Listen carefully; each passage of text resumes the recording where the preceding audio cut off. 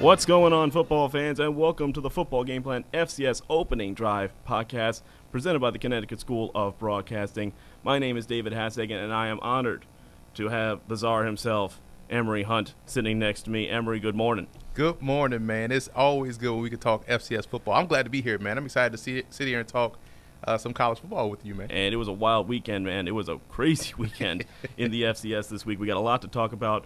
But if you're new to the show, if you're new to the podcast, make sure you follow up on us. We got a whole bunch of Twitter handles for you to follow, so write these down. Unless you're driving, then don't write them down until you get there. FCS Opening Drive on Twitter, the FCS Kickoff, and follow Emory at FBall Game Plan on Twitter. Don't forget to follow us on YouTube as well, youtube.com/footballgameplan.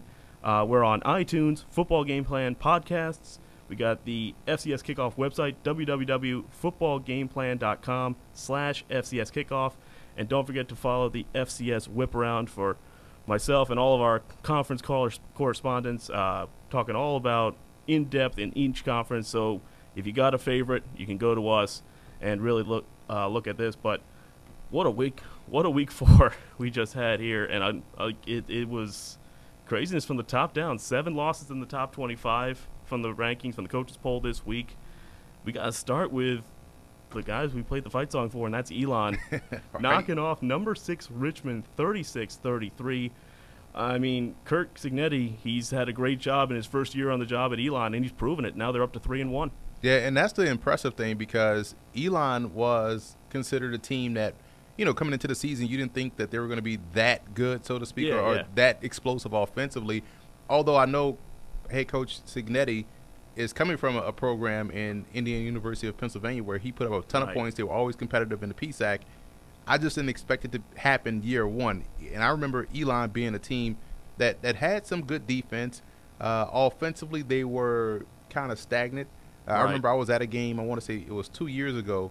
Elon played Stony Brook. And if Elon could complete maybe 5 or 6 passes, and he beat Stony Brook that day, but if Elon could complete maybe 5 or 6 passes, they would have blown out Stony Brook. Yeah. And so you fast forward now 2 years later, you still had some questions about them coming into the season, but Coach Cignetti is done an impressive job so far. They were off to a 3-1 start. Exactly, and a lot of that goes to Malcolm Summers as well, who had he had 40 carries on the ground, 294 yards rushing in this game against Richmond. That's a heck of an effort. And again, against a Richmond team that is a perennial powerhouse in the FCS division. Another top 10 loss, though, Villanova threw the game away against Albany. Fumbled it away. 3 lost fumbles for Villanova Wildcats against the Great Danes on the road, and it's a 19-10 win for Albany. And Albany, once again, proves to be that team that's going to be a fly in the ointment. They were last year. They were real good last year, and they're playing without their top back from last year, Ibutoken Hanks, who suffered an ACL injury late in the season. They slowly starting to bring him back involved, but you got to love what they're doing up there in Albany. They're well built along both sides of the line of scrimmage, and that's what you need to have in order to knock off a team like Villanova, who was shockingly stout throwing the football this year, because we know Villanova is a run team, play good defense, play good special teams, but their passing game has been the story, and it just didn't help them out. Again, you talked about those lost fumbles. That's a big loss for Villanova. Yeah, and of course the rare 9-point win in overtime with Albany returning a fumble for a touchdown in the overtime session after getting a field goal. So can't say Villanova didn't have their chances even in overtime, but could not get the job done. Another loss to talk about, and that is Holy Cross. We'll get to the Patriot League in just a little bit, but they lose on the road to Dartmouth. Yeah, the one team you thought, okay, this is the team that's going to represent the Patriot League. They go out and lose to Dartmouth, but they lost last year to Dartmouth. Yeah.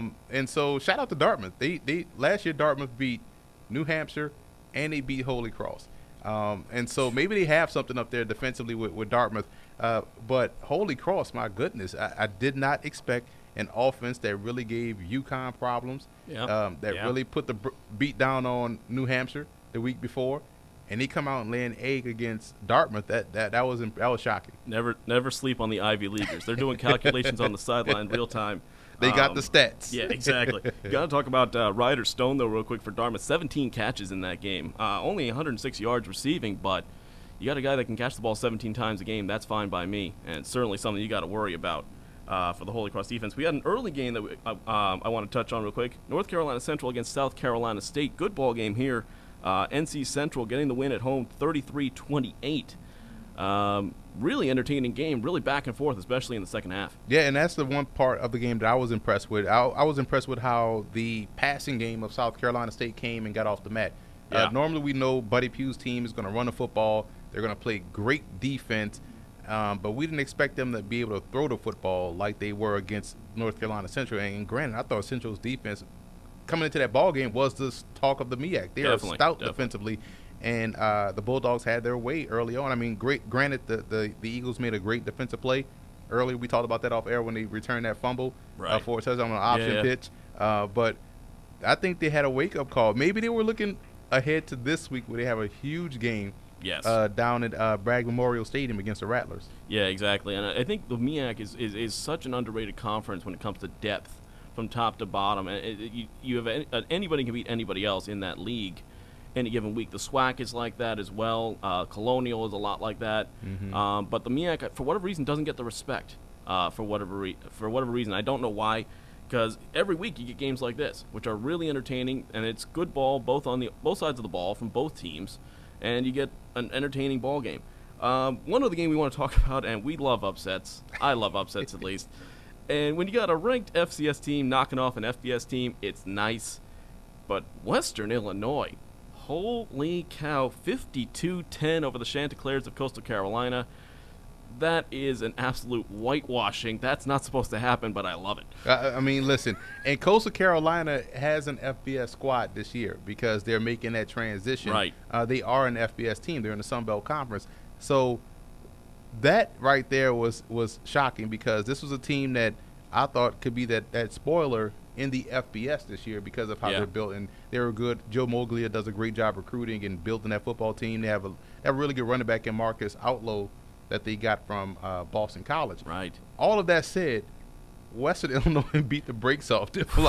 And Western Illinois' linebacker, I'm a big fan of. We'll talk about him later, but Brett Taylor is outstanding, and that's where they're strongest is at their second level. I think they have the best linebacking core, arguably the best linebacking core in the Missouri Valley Conference. Yeah, I would even put them in a top 10, maybe an FCS in that core. I mean, the rest of their defense, they have some times when they're suspect, but the linebacking core, just top to bottom, and the depth and the strength that they have there, and the leadership. And you mentioned Brett Taylor, as you said, we'll talk about him later, but guys that can definitely cause some big problems.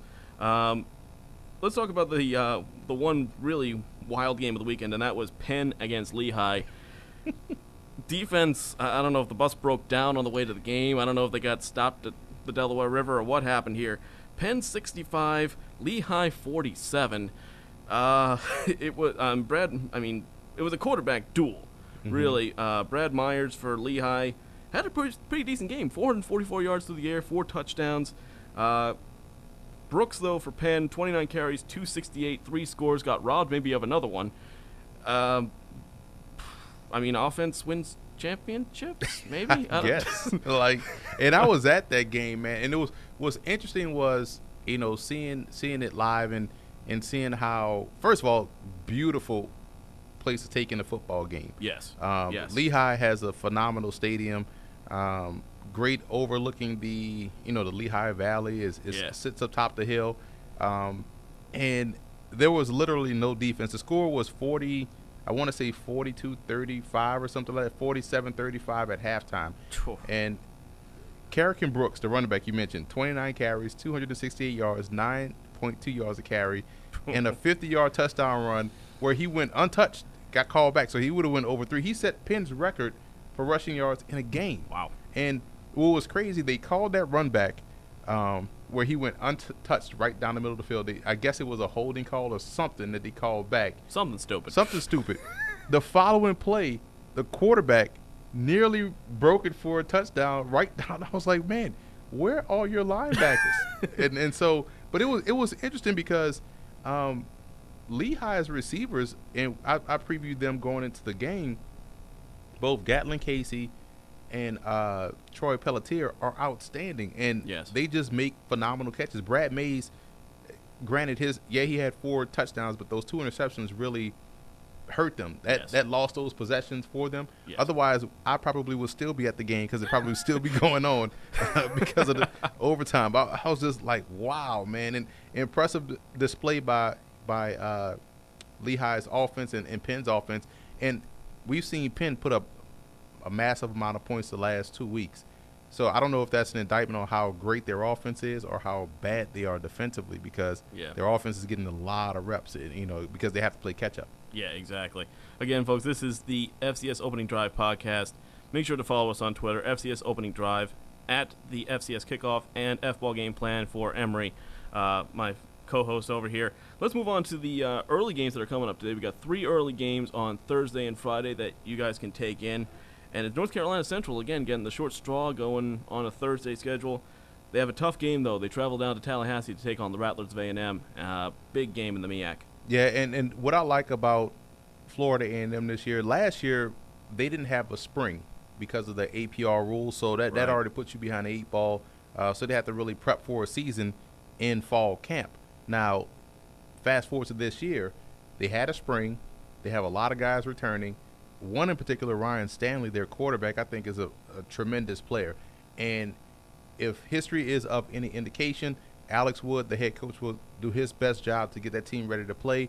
I know they're really good along the offensive line. We watched them in week 1 or week 0 totally dominate Texas Southern in that kickoff game. Right. And that's where they're going to have to win. And they have to find a running game, because if they can't run against North Carolina Central and you make yourself one-dimensional, that plays right into their hands. So they have to find balance. And if they stick with the right guy, I know they want to get multiple guys involved, but they have to find one guy, feed him the football. If they can do that, then I think they have a chance. But this is going to be a fun game to watch, because I think Florida A&M is going to be that fly in the ointment team in the MEAC this year because of what they have brought back. The quarterback play is consistent. They finally figured out that, hey, we need to just leave Stanley out there for the full game and not do the 2 quarterback system that they were trying to do against Arkansas. It kind of ruined them. But I think FAMU has a legit shot to win this game. I think it's going to be an interesting matchup, though, because you talk about with A&M, they got their rush defense has been pretty poor this year, averaging 195 yards allowed on the ground. You got a guy like Isaiah Totten coming in from Central, who's had a pretty good season so far. But you talked about A&M being one-dimensional. NC Central's got 9 sacks already in their first 3 games. Though that's a very hungry defensive line. Their linebacking core is right there with them. So it's going to be definitely a good chance to see what they have in the tank. But there's certainly enough standout players on A&M where they could give anybody problems, as you said. Right, and A&M could win this ball game. And it's funny because they lost a close one last week they won a close one last week to Savannah State. And Savannah State is leaving the MEAC, I want to say, after this year and going back down to Division II. I think so, yeah. But they quietly put up a fight, and they have quietly put up a fight all season long. So they got tested last week. And Central's offense, I think, is going to be something that we're going to have to continue to monitor moving forward, because they lost a lot of pieces. They lost a key piece in Malcolm Bell last year, a tremendous quarterback. But I love their backfield. They can run the football, and I know Coach Mack is an offensive guy. He's going to have that offense rolling. I'm interested to see what they can find from a quarterback perspective, from a consistency standpoint, and if they can get that, they can easily win this game. But this is going to be a really good game, a pivotal one in the MEAC so far. Absolutely. Let's move over to Friday now. Big game in the Ivy League early on in the season, as Dartmouth, who we talked about, coming off a big win over Holy Cross. They will take on Penn, who, of course, we talked about their offense as well. Both teams are 2-0. Both teams are putting up outrageous numbers on offense. This could be a shootout. Yeah, and which defense do you trust in this ball game? Neither. Exactly. Right, because that's the thing. And Dartmouth, 2 years ago, Dartmouth's defense was where it needed to be, and that's why they won the Ivy League. They had a good quarterback in Dalen Williams. Now they have Hennigan out there, Jack Hennigan, the quarterback, and he's efficient, and they can run the football. So I look at their defense. I still believe Dartmouth's defense, you can hang your hats on. Yeah. We're going to find out a lot about Penn's defense in this game, and I saw a lot of that defense last or week. Or not much of it, exactly. What you want to look at. And they have issues covering. And it wasn't like something, it wasn't, dink and dunk passes that Lehigh was throwing. Lehigh was throwing intermediate to deep down the field, and the cornerbacks had issues. They could not generate a pass rush, and if you have any mobility, you can get out of trouble. And Mays is a mobile guy. He was getting himself out of trouble a lot. I know Hennigan is a guy that can get himself out of trouble. Yep. And, if you're not ready for Dartmouth's balanced offensive attack, I think Dartmouth goes into Franklin Field and knocks off the Quakers. Yeah, absolutely. I mean, you look at Penn as well. I mean, it's up to the defensive. You talked about their pass defense. They've allowed almost 400 yards per game in the air. So it's up to guys like Nick Miller to step up and really be leaders on that defense. I mean, Nick Miller's an all-around guy. He's got 20 tackles this season, tackle and a half for loss, 1 sack, and he's got a pick. You need more of him. You need a lot more of him. You need to clone him somehow, Penn. I mean, you're an Ivy League school. Figure it out. Well, here's the thing with Penn, though. This is an interesting stat. Penn right now, 2 games played, 3rd in the FCS in rushing. Now, half of that came last week against Lehigh, but quite honestly, in the first game, Carrick and Brooks ran for over 200 yards in that first game. Yeah. So if I'm Trey Solomon, who was the starter coming in, who was outstanding, you might want to get back healthy like now. So if Penn is going to win this game, I think it's going to have to be Penn's rushing game. If you look at Penn is right behind the Citadel, number 1, which is expected. They run the option. Right. And North Dakota State, who goes 4 deep. Right. And we know they're going to run the football. So you're right there. And it was funny because Yale is 4th.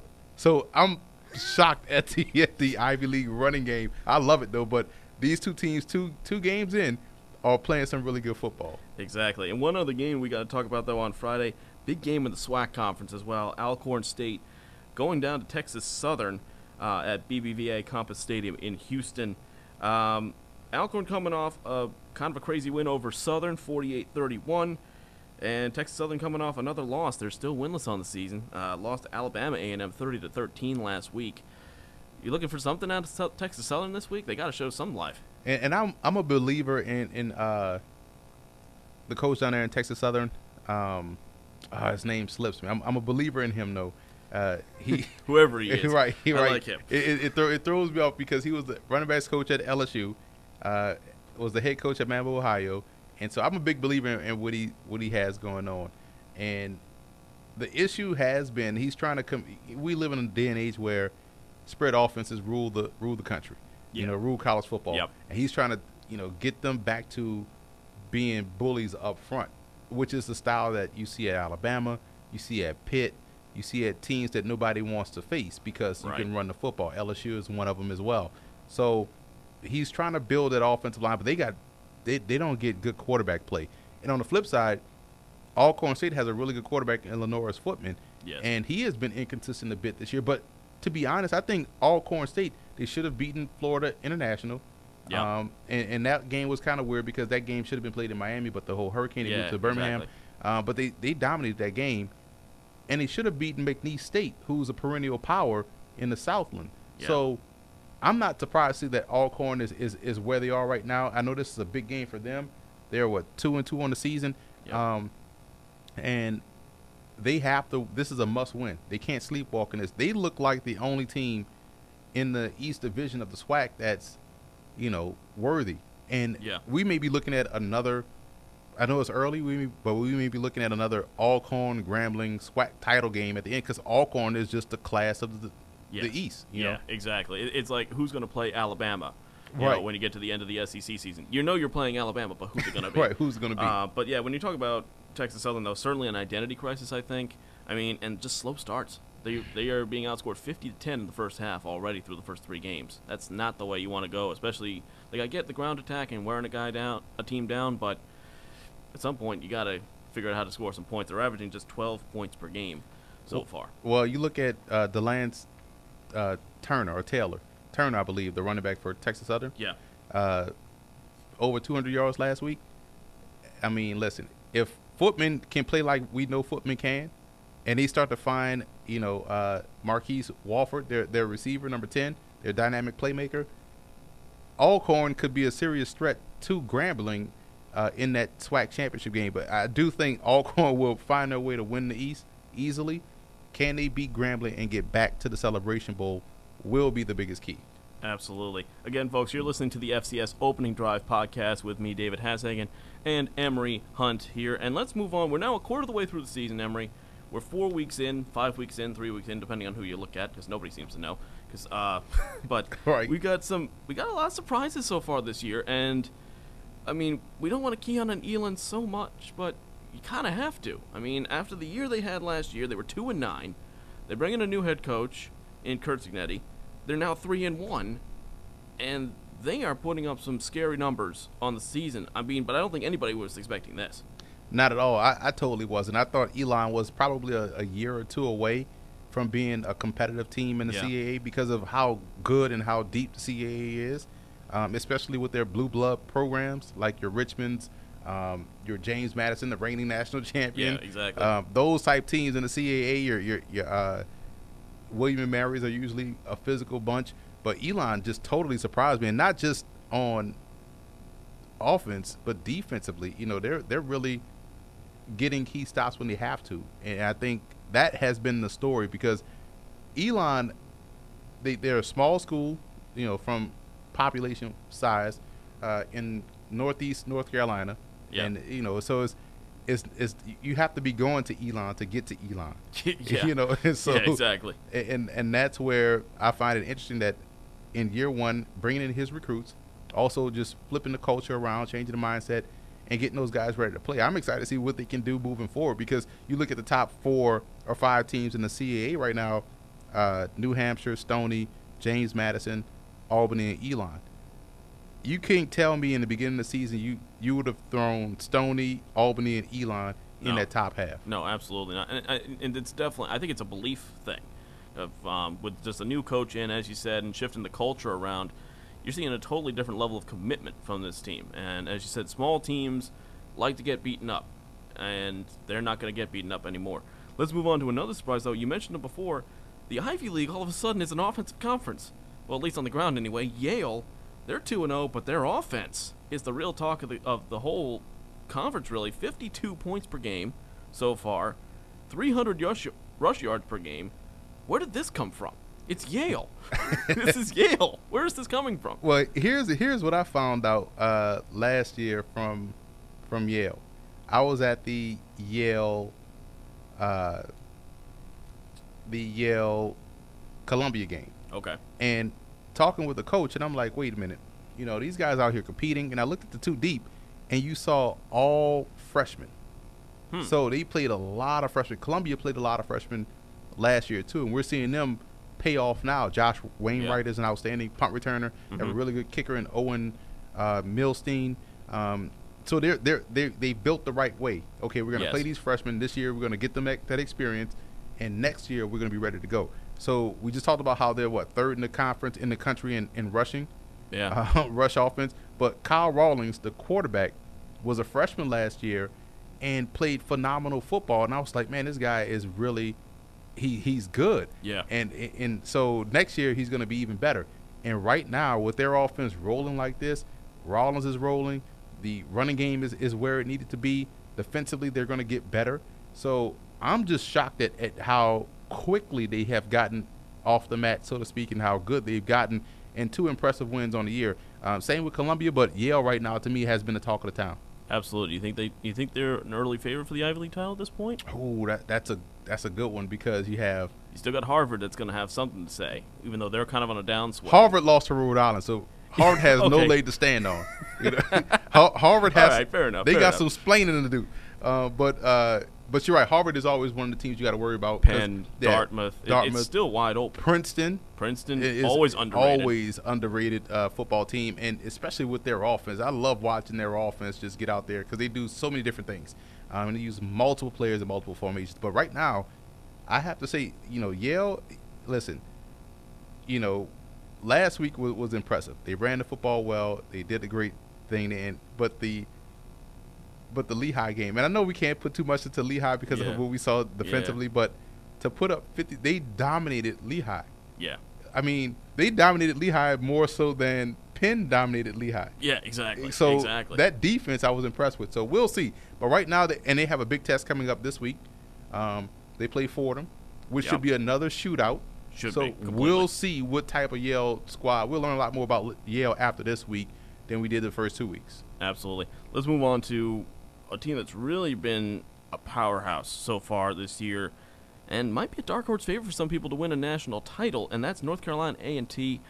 4-0 so far to start the season, but it's been the first half of games that have been they're outscoring opponents 124-10 in the first half of games this year, putting up 46 points per game. How good is this A&T team? Man, they are real good because you look at last year, A&T had Tariq Cohen, who's tearing things up in the NFL right now. Yep. And they also had Denzel Keys, outstanding wide receiver. They had the 2 defensive ends that were excellent. So all those guys are gone. And you thought, okay, well, they lost Cohen. They lost these receivers. They lost defensive ends. They're going to be an okay team. It's an opportunity for a team maybe like Bethune-Cookman or Central to run away with the MEAC.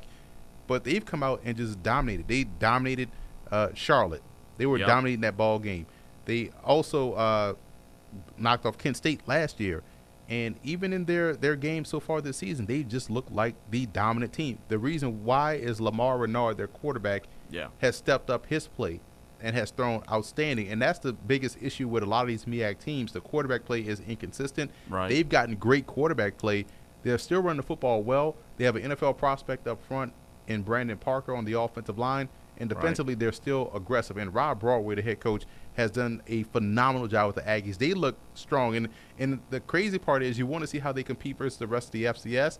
But if by them playing as good, they're probably going to be a shoo-in for the Celebration Bowl. Yes. So we won't see them in the playoffs. Right. But this team, like you mentioned, they could be in line for the Black National Championship if they knock off whoever the SWAC's representative is in the Celebration Bowl. Absolutely. And when I was doing my research, I'm looking at A&T. I'm like, I'll find 2 or 3 players that are your key guys. I have 6 or 7 names written down here. I mean, you talked about Renaud, their quarterback. He's thrown for 1,000 yards already and 12 touchdowns. Cartwright running the ball has been phenomenal. He's already got over 420 yards and 5 scores. Elijah Bell at the wide receiver position was great. And then you switch to defense. Sam Blue has had a big year on the defensive line. Franklin McCain has already got 3 interceptions returned for touchdowns and 5 picks on the year. 3 pick sixes, you said? 3 pick sixes. Wow. And 5 picks on the season. We're only 4 games in. And then, like, Marcus Albert, it is just one after the other. I'm like, this team is stacked.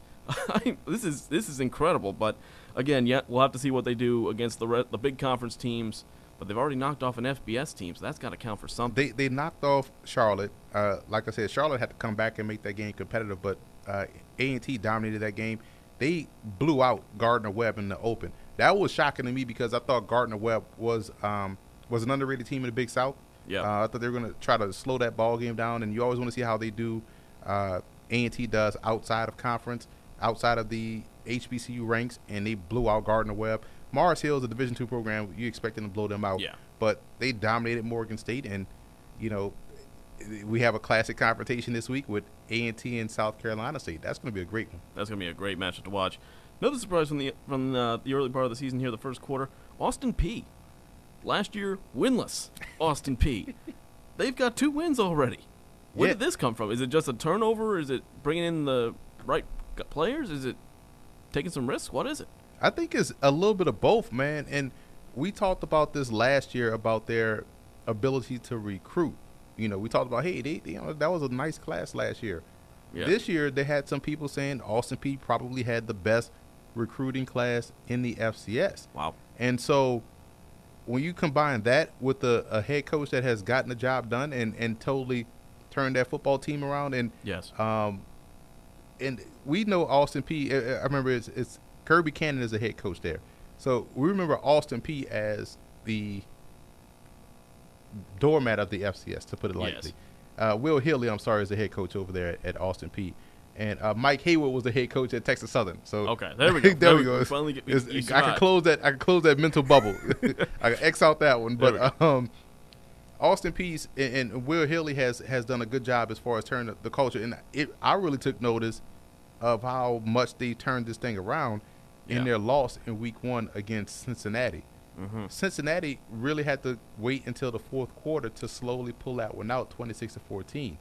And I tell you what, I was like, man, Austin Peay might be, halfway decent, when they lose impressively. And now they lost to Miami of Ohio, who's a good team in the MAC. They should go to a bowl game, but they get in the FCS play. They beat Morehead State 63-13, and they knocked off Murray State last week in an impressive fashion. Defensively, they were dominant. So yeah. I think when you look at Austin Peay and you look at what they're doing, and coach has them believing in themselves and they believe they can win. Now they go from being a doormat, we just want to keep this close, not embarrass ourselves, to, hey, we got a shot. It makes next week's game or this week's game against UT Martin at home. I'm sorry, not at home. Yeah, it's at home. Wow. So it makes that one huge in this massive family weekend. This is a big game. This is where you want to see where you are as a program. And they have a quarterback, and one of my college coaches, he now coaches in college. And right. I'm not going to mention the school, but he called me and he was like, man, listen, he was out on the road recruiting. He's like, we're recruiting this kid. And he said, now I'm not saying he's that guy, but he reminds me of that guy. He said, we're recruiting this quarterback named Jeremiah Oatsvall, and he plays a lot like Johnny Manziel. I just like this kid. I want him on my team. We're trying to get him hard. The kid ends up signing with Austin Peay. Sent shockwaves because everybody was like, how did Austin Peay get this QB? This is a guy that when he got into the game against Cincinnati, you saw a difference. And I was like, man, this dude really is like Johnny Manziel. So they have a quarterback in the wings, and Oatsvall that can get them where they want to be. So 2017 may be good, but I think 2018 may be special for Austin Peay. Absolutely. And let's get to one more quick surprise before we take a quick break here. And it's not a good surprise. It's the Patriot League. I mean, I know it's a small conference. I know there's not a lot to choose from, but there's nothing to choose from right now. I mean, and I cover the Patriot League. I do Georgetown home games for Synthesis Production and the Patriot League Network. So, and I've seen a lot of Patriot League football. Coming into the season, I would have told you that you can make a case for Fordham, Lehigh, Colgate being the playoff team. You know, maybe 3 teams coming out the Patriot League playoff. Right now, Fordham is 1-3. Lehigh is winless, giving up the most points probably so far this season by anybody in the FCS. Yep. Holy Cross, I thought, was going to be a rebuilding type team because at the time we didn't know if Peter Pujals was going to be back. Right. And he got that additional year from the NCAA. Georgetown is always going to be good on defense and special teams, but their offense is anemic. And right now, the 2 top teams in the conference is Bucknell and Holy Cross. I mean, Fordham, and granted, once Chase Edmonds got hurt, that was an issue. That's the guy that's their pro prospect. Kevin Anderson's a good quarterback, but my goodness, I just wasn't expecting the entire the Patriot League. To me, looks like how the Big South used to look. You know, with one team that's a clear cut, they're going to get the automatic bid. But right now, somebody better get off the mat. It's going to be, I think it's going to only be a 1-team bid this year, and that's going to be whoever wins the conference. Yeah, and they're going to end up facing North Dakota State in the first round and getting absolutely whitewashed. So, right. Folks, we're going to take a quick break here. Again, you are listening to the FCS Opening Drive podcast with David Hassagen and Emery Hunt, right here, presented by the Connecticut School of Broadcasting. When we come back, we're going to be talking a whole bunch of new coaches. You got some grades, you got some opinions on a whole bunch of new coaches this year. We will talk about our new power rankings for the season, and we're looking forward to week 5 here in the FCS. There's a lot to watch, there's a lot to talk about, and we'll talk a few draft prospects too. We'll be there right when we get back. So you've been thinking about changing careers. Well, now's the perfect time to check out Connecticut School of Broadcasting. We have nearby campuses in Stratford, Connecticut, Westbury, Long Island, and Hasbrook Heights, New Jersey. Almost everything you hear on the radio, everything you see on television and on the internet was made by a creative team of audio and video professionals. Producers, camera operators, sound designers, these are the people who work behind the scenes to make it happen. Connecticut School of Broadcasting can help you switch from your current career path to the more exciting world of audio and video production. We've placed thousands since 1964. Visit GoCSB.com, call 1-800-TV-RADIO, and come in for a studio tour. It's your chance to test drive the same equipment that's used in real radio and television studios, talk to the instructors, and meet other people who share your excitement about the radio and television industry. Listen, if you're ready for a career change, if you like the idea of working behind the scenes, come in and see what a career in broadcasting is like and see if it's right for you. Connecticut School of Broadcasting has nearby campuses in Stratford, Connecticut, Westbury, Long Island, and Hasbrook Heights, New Jersey. Call 1-800-TV-RADIO or visit GoCSB.com. Welcome back, folks. Again, you are listening to the FCS Opening Drive podcast right here, presented by the Connecticut School of Broadcasting. Don't forget to follow us at FCS Opening Drive on Twitter, youtube.com/footballgameplan, and, of course, on iTunes, Football Game Plan podcasts. Emory, we're going to go into now a whole bunch of new coaches that have come up this year. There's quite a few of them to go through here. Some going into programs that are perennial powers and trying to fill big shoes. Others that are trying to rebuild some programs. I know you want to run through these with some draft grades, so let's go right through it here. And we'll start with one of the bigger programs, Eastern Washington. New man Aaron Best. Not off to a great start yet so far. Is this growing pains, or what do you think? I think it's kind of growing pains because we expected this to be a slow start because of everything that they lost. Their top 3 wide receivers. I mean, you lose Cooper Kupp, who's now doing great things with the Rams. So, and defensively they lose Samson Ebukam as well. A pro, he was drafted, I believe, by the Rams as well. Yes. So, you lose both those draft prospects. But he has started to right the ship, and he's not new to the program. Right. He's been there. Yeah, he's moving in from the offensive coordinator spot. Exactly. So he's been there. He's Eastern Washington through and through. So right now I'll give him about a B, considering all that they lost. And now he still has they're coming off a great win against Fordham. He has him right back in the thick of this Big Sky race. Absolutely. Next coach we're going to talk about is the new man at Idaho State, Rob Fennessy. Already off to a 2-2 start. Pretty good start for the new man. And they quietly upset a FBS school. Yeah. They beat Bowling Green. So no one talked about that. No. In the midst of all upsets, no one mentioned Idaho State. Oh, and Idaho State beat somebody. Oh, exactly. Yeah. Right. So, I mean, and Coach Fennessy was probably the most surprising of the hirings because his came like late in the process. It was a weird switch from the head coach that has been there a long time to him. And kudos to him. I mean, the Big Sky is not a tough – that's one of the blue blood conferences, and you have these guys playing great football. They're 2-2, FBS upset, and now they're going to start jumping into the thick of conference play. So we'll see, but he has to get an A because of what he did so far. Absolutely. Let's talk about another one of the surprising hires, and that is Dan Hawkins, the new man at UC Davis. Came over from Vikings Vienna from Europe. I mean – where do they find these guys sometimes? I have no idea, but he's got UC Davis off to a 2-2 start after a 3-8 year last year. Now, that's surprising to me because UC Davis was normally on the back end of this conference, and we knew this conference goes 14 deep. So he definitely gets an A, and because Dan Hawkins has experience in the CFL, experience at Colorado, and so coming to UC Davis, you're kind of like, well, why UC Davis? When there's probably a mid-major FBS program that's willing to take Dan Hawkins, being who he is, and he goes to UC Davis and quietly has made the Aggies relevant once again. So they're 1-1 in the Big Sky right now, but he has to get an A for making that program competitive and relevant. Good to see UC Davis back on top, close to the top at least for sure. Move on to Charleston Southern, their new man, Mark Tucker. And it's a tough break for Coach Tucker because when the head coach leaves and, they're predicated on defense and that option football, and all those coaches now, that coach particularly, the head coach of Charleston Southern is now the OC at Coastal Carolina. Mm-hmm. So, I mean, he has a tough – and they lost the NFL offensive lineman as well, Eric Austell. But their defense was supposed to be strong, and they're still strong, but their offense isn't where you expected it to be. So I say right now, I give them a C+. Okay. B-. I'm a generous grader. Okay, yeah, I like that. A little bit of a curve. I needed that. I needed that a whole lot more when I was in school. Let's move on to the new man at one of my favorite nicknames of all time, the Presbyterian Blue Hose.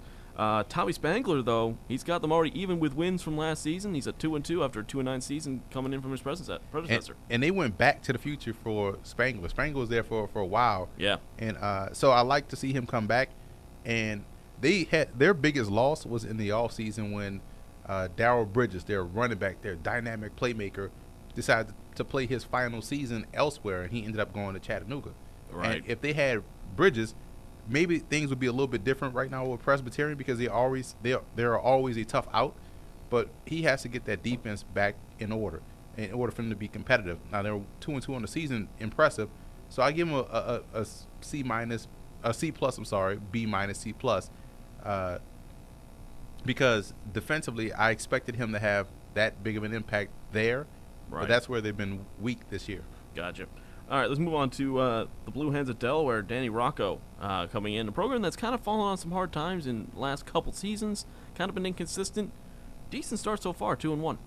Yeah, it was interesting because this is that whole round robin now because you have Rocco going from Richmond to Delaware, and exactly. And Russ Huesman going from Chattanooga to Richmond, and so I think Delaware's and Coach Rocco's whole job for me is to get productive play out the quarterback position. Yeah. They have a great linebacker in Charles Bell, probably going to play on Sundays. We know they go 3 deep in the backfield. Their offensive line is going to be good.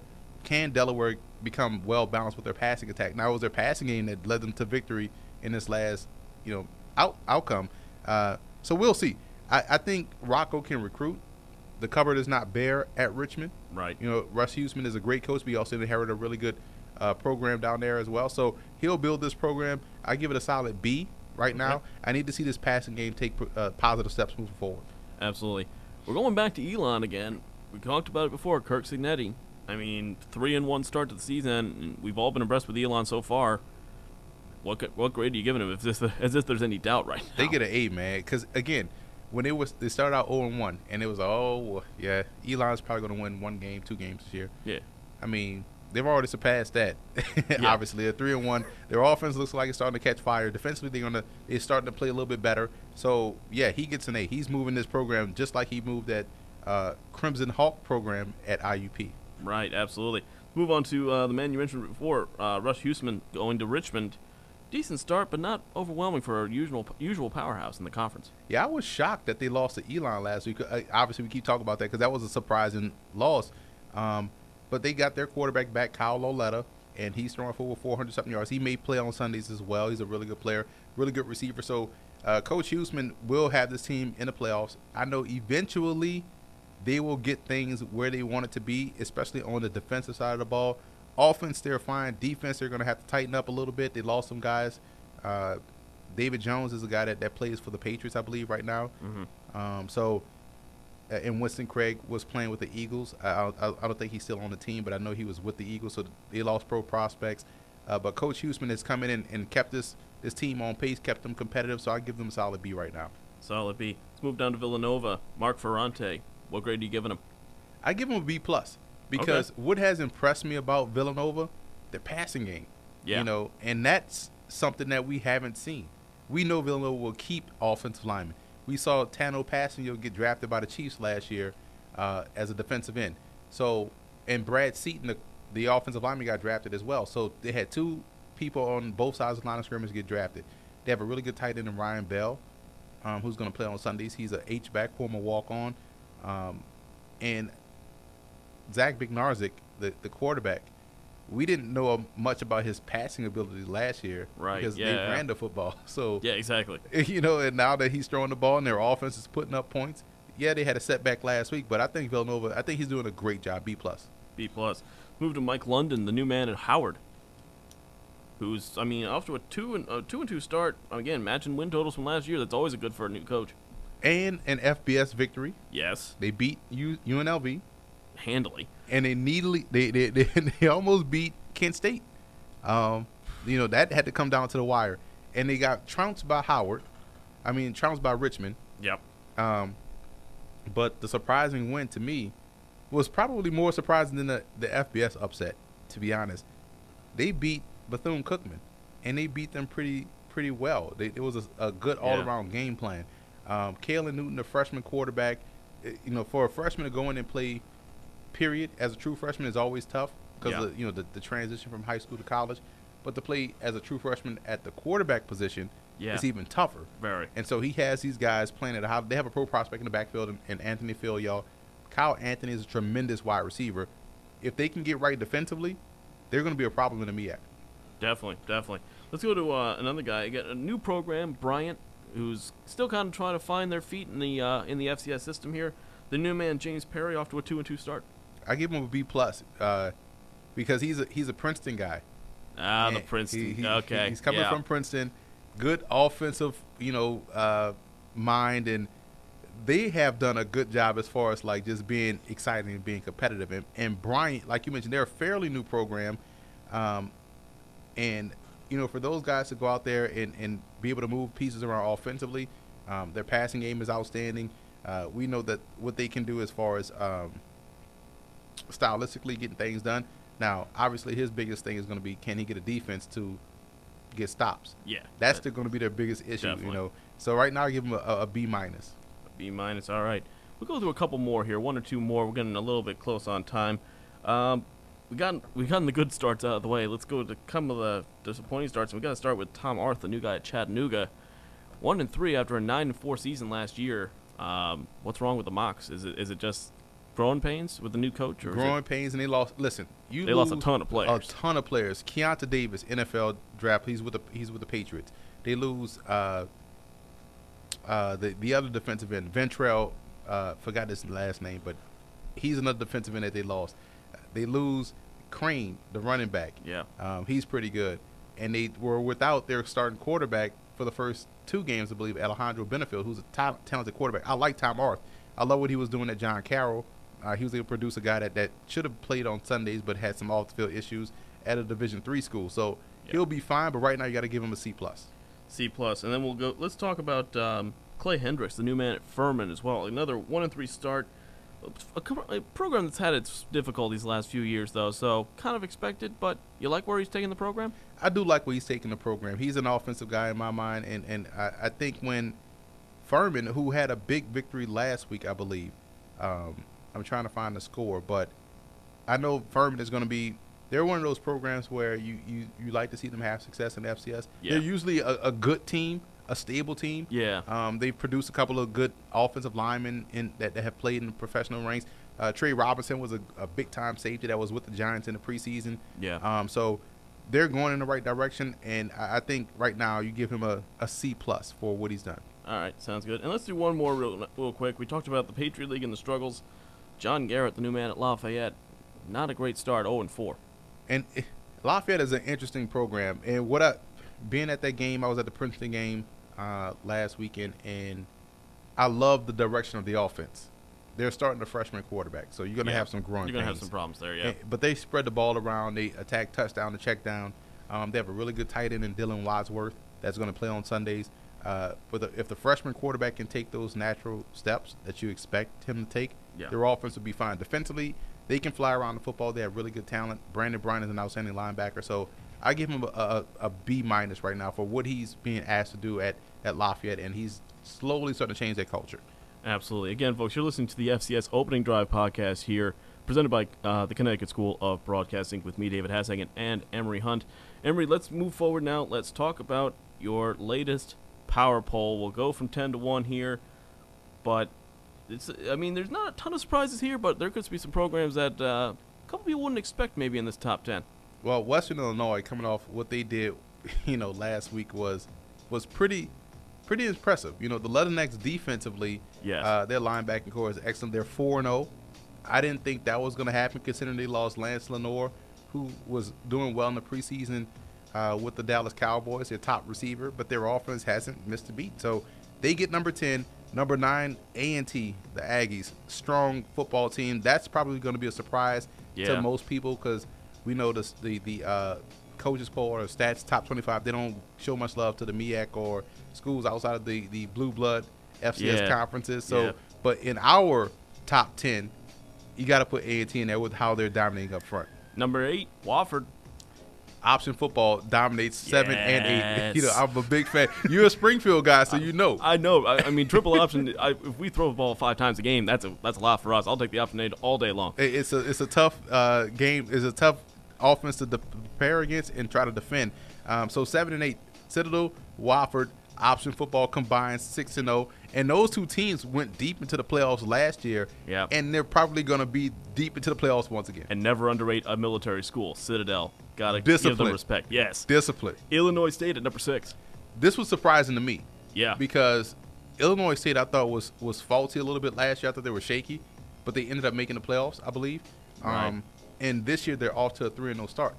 And so I thought a team that was going to probably be middle of the pack in the Missouri Valley Conference is off to a great start. And as we will see, the Missouri Valley Conference dominates 5-3-2 in this top 10. There's more Dakota teams than there are Dakotas. Number 5, South Dakota 3-0. That's another surprising start. I love their quarterback, Chris Strebler. Strebler is a dual threat guy, and he gives defenses all kinds of problems. they beat an FBS program as well, I believe. No, they beat North Dakota. Yeah. Which was shocking. Because solid game there. Solid game because North Dakota's defense is stout, and they have a running game, but they couldn't stop Strebler. And Strebler is the straw that stirs his drink for the Coyotes. So I like watching them play. That's them at 5. It's probably going to be shocking to people, but I like that. All right, number 4, Sam Houston State coming in at 3-0. Well, here's the thing. Phil Longo, their offensive coordinator, is now at Ole Miss. And we're starting to see Shea Patterson do great things, the quarterback at Ole Miss. And everyone thought, myself included, well, maybe they have a slight drop-off in production. No, their offense is still point a minute. They can score. Like, every time you look at the game, if you're not watching it live, you check the box score, and you'll see 7-0 Sam Houston State with 14:05 left in the first quarter. Yeah. They score quick, and they score often. So, not surprised that they're at 3. And South Dakota State at number 2 is another one that Taryn Christian is playing some great football. Jeremiah Briscoe at Sam Houston State and Taryn Christian at South Dakota State is outstanding. And South Dakota State is playing with 2 NFL prospects, and Jake Winicky at receiver and Dallas Goddard at tight end. Yeah, and you said South Dakota State number 3, number 2, North Dakota State. It's tough up there again. Right, you can't have a top 10 or top 5 or top 3 without North Dakota State. You know, 4 deep in the backfield, and if they can ever get Nick DeLuca out there healthy, that's going to change their defense. They're going to be right in the thick of things again in the FCS. No surprise at number 1, the Dukes at JMU. Until you beat the champs, they got to remain number 1. And just an outstanding team top to bottom. They are well coached, man. Coach Houston has done a great job with that program. They look like an FBS team at how dominant they are on Saturdays. Yeah, they definitely do. Let's talk about some of the teams you have on the cusp, though. We've got a few teams in here. A couple of familiar names that we talked about already in the show. We talked about Elon. We talked about Dartmouth. You've got St. Francis up there as on the cusp of the top 10. I like St. Francis, man. They can run the ball. Even in their loss last year, I was at the game last year, the playoff game against Villanova. Even in that loss, was impressed with the talent they had that was going to be coming back. Right. Cameron Lewis, the receiver, is a pro prospect. He's only a junior. He's 6'4", 215 pounds. He's a legit threat deep down the field.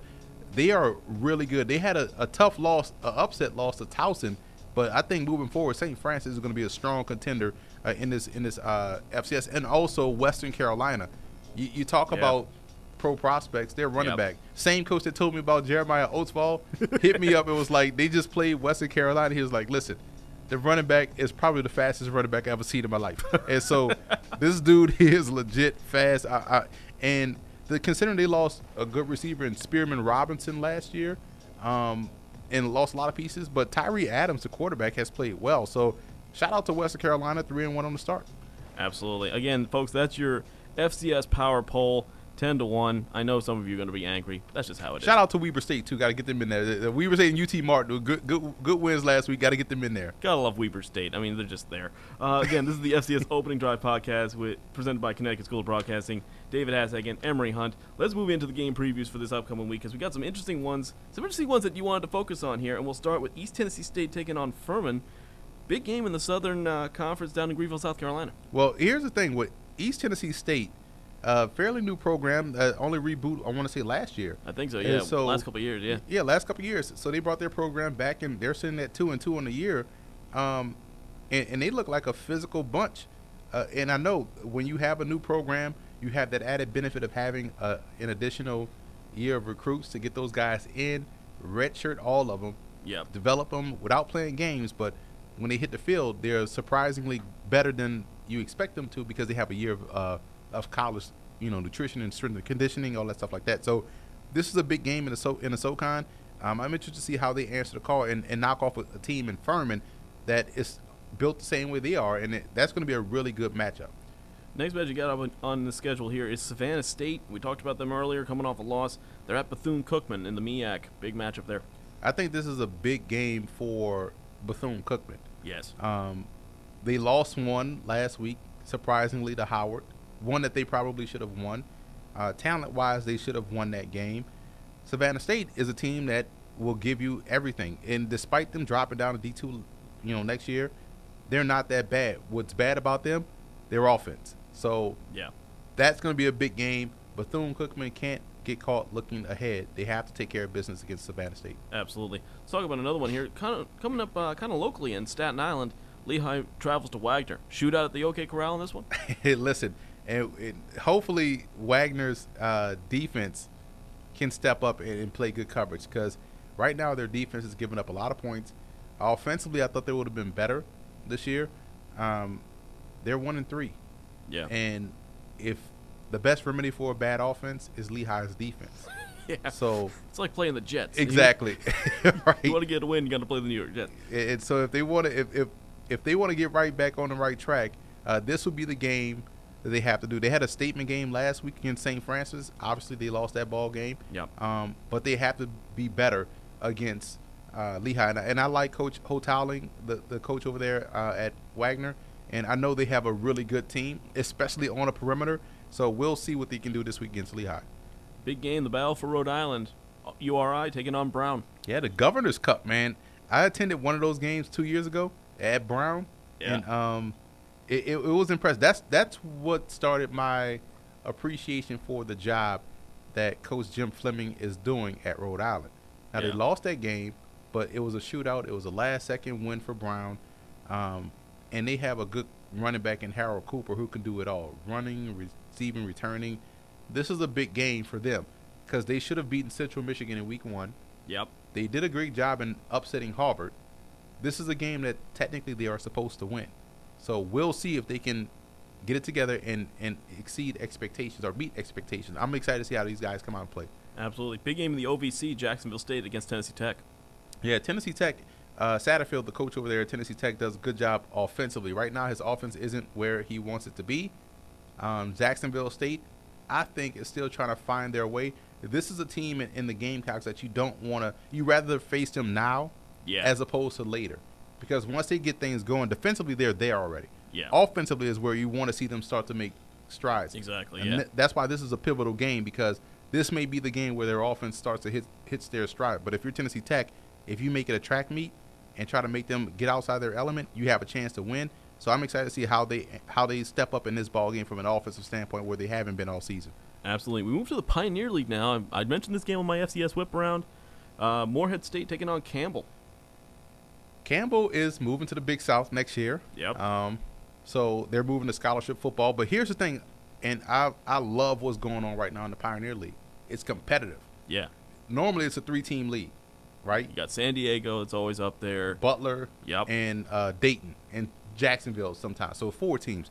But right now you have a host of teams that are 2-2.